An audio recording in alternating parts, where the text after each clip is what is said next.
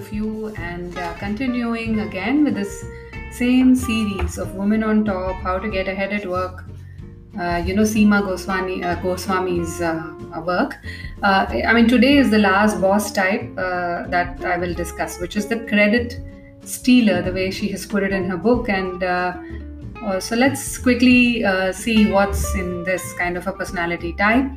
So basically, the spotlight must be focused on them alone all the time. So probably they can't bear to share the stage with anyone else, and they have no sort of scruples at all when it comes to achieving that goal. So they probably could even steal ideas from their own employees and pass them on as it's their own idea, and takes credit for best work, and pretends that it was his or her very special talent that made it possible. And perhaps it in some corner of their mind, they actually believe that it is true.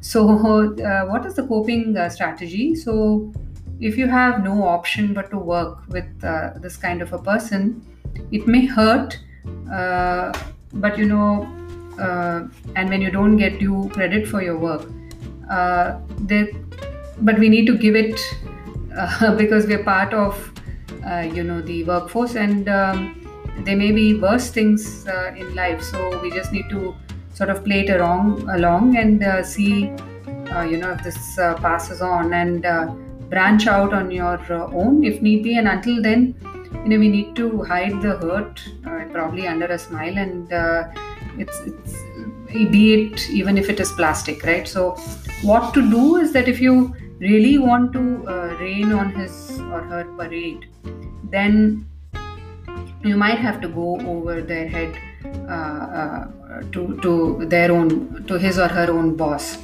or drop a sort of a gentle hint or two in that direction, that they aren't really the sort of genius that they are making themselves out to be, and that the only talent that they really possess is to probably steal credit from someone else or everyone else. So there is a chance that they will find out and have a revenge kind of a thing, but it will be worth it just to see that self-satisfied sort of smirk wiped off his or her smarmy face for once, because they always feel that they have done a job and have, with their own genius intelligence, right? So what not to do is not stand up to them in public if you value your own job, right? So need not really contradict their claims in front of other people unless you're okay with being dismissed, because that's anyway going to happen. And given that by now they probably believe their own lies, so they will not take kindly to being called on them. So that's the boss type. It's like sort of difficult to talk about this. It's not that you might I'm sure you may come across these kind of bosses. So whichever is applicable to you, we at the end of it, one thing that's very clear is we need to sort of deal with people, whatever kind of boss it may be, and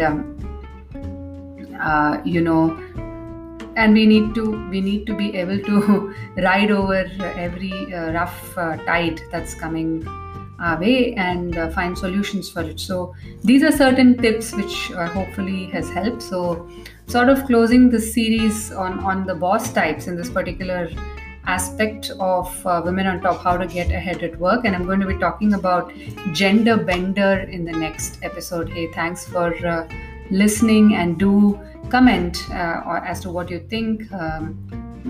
Thank you so much, and take care. Bye-bye.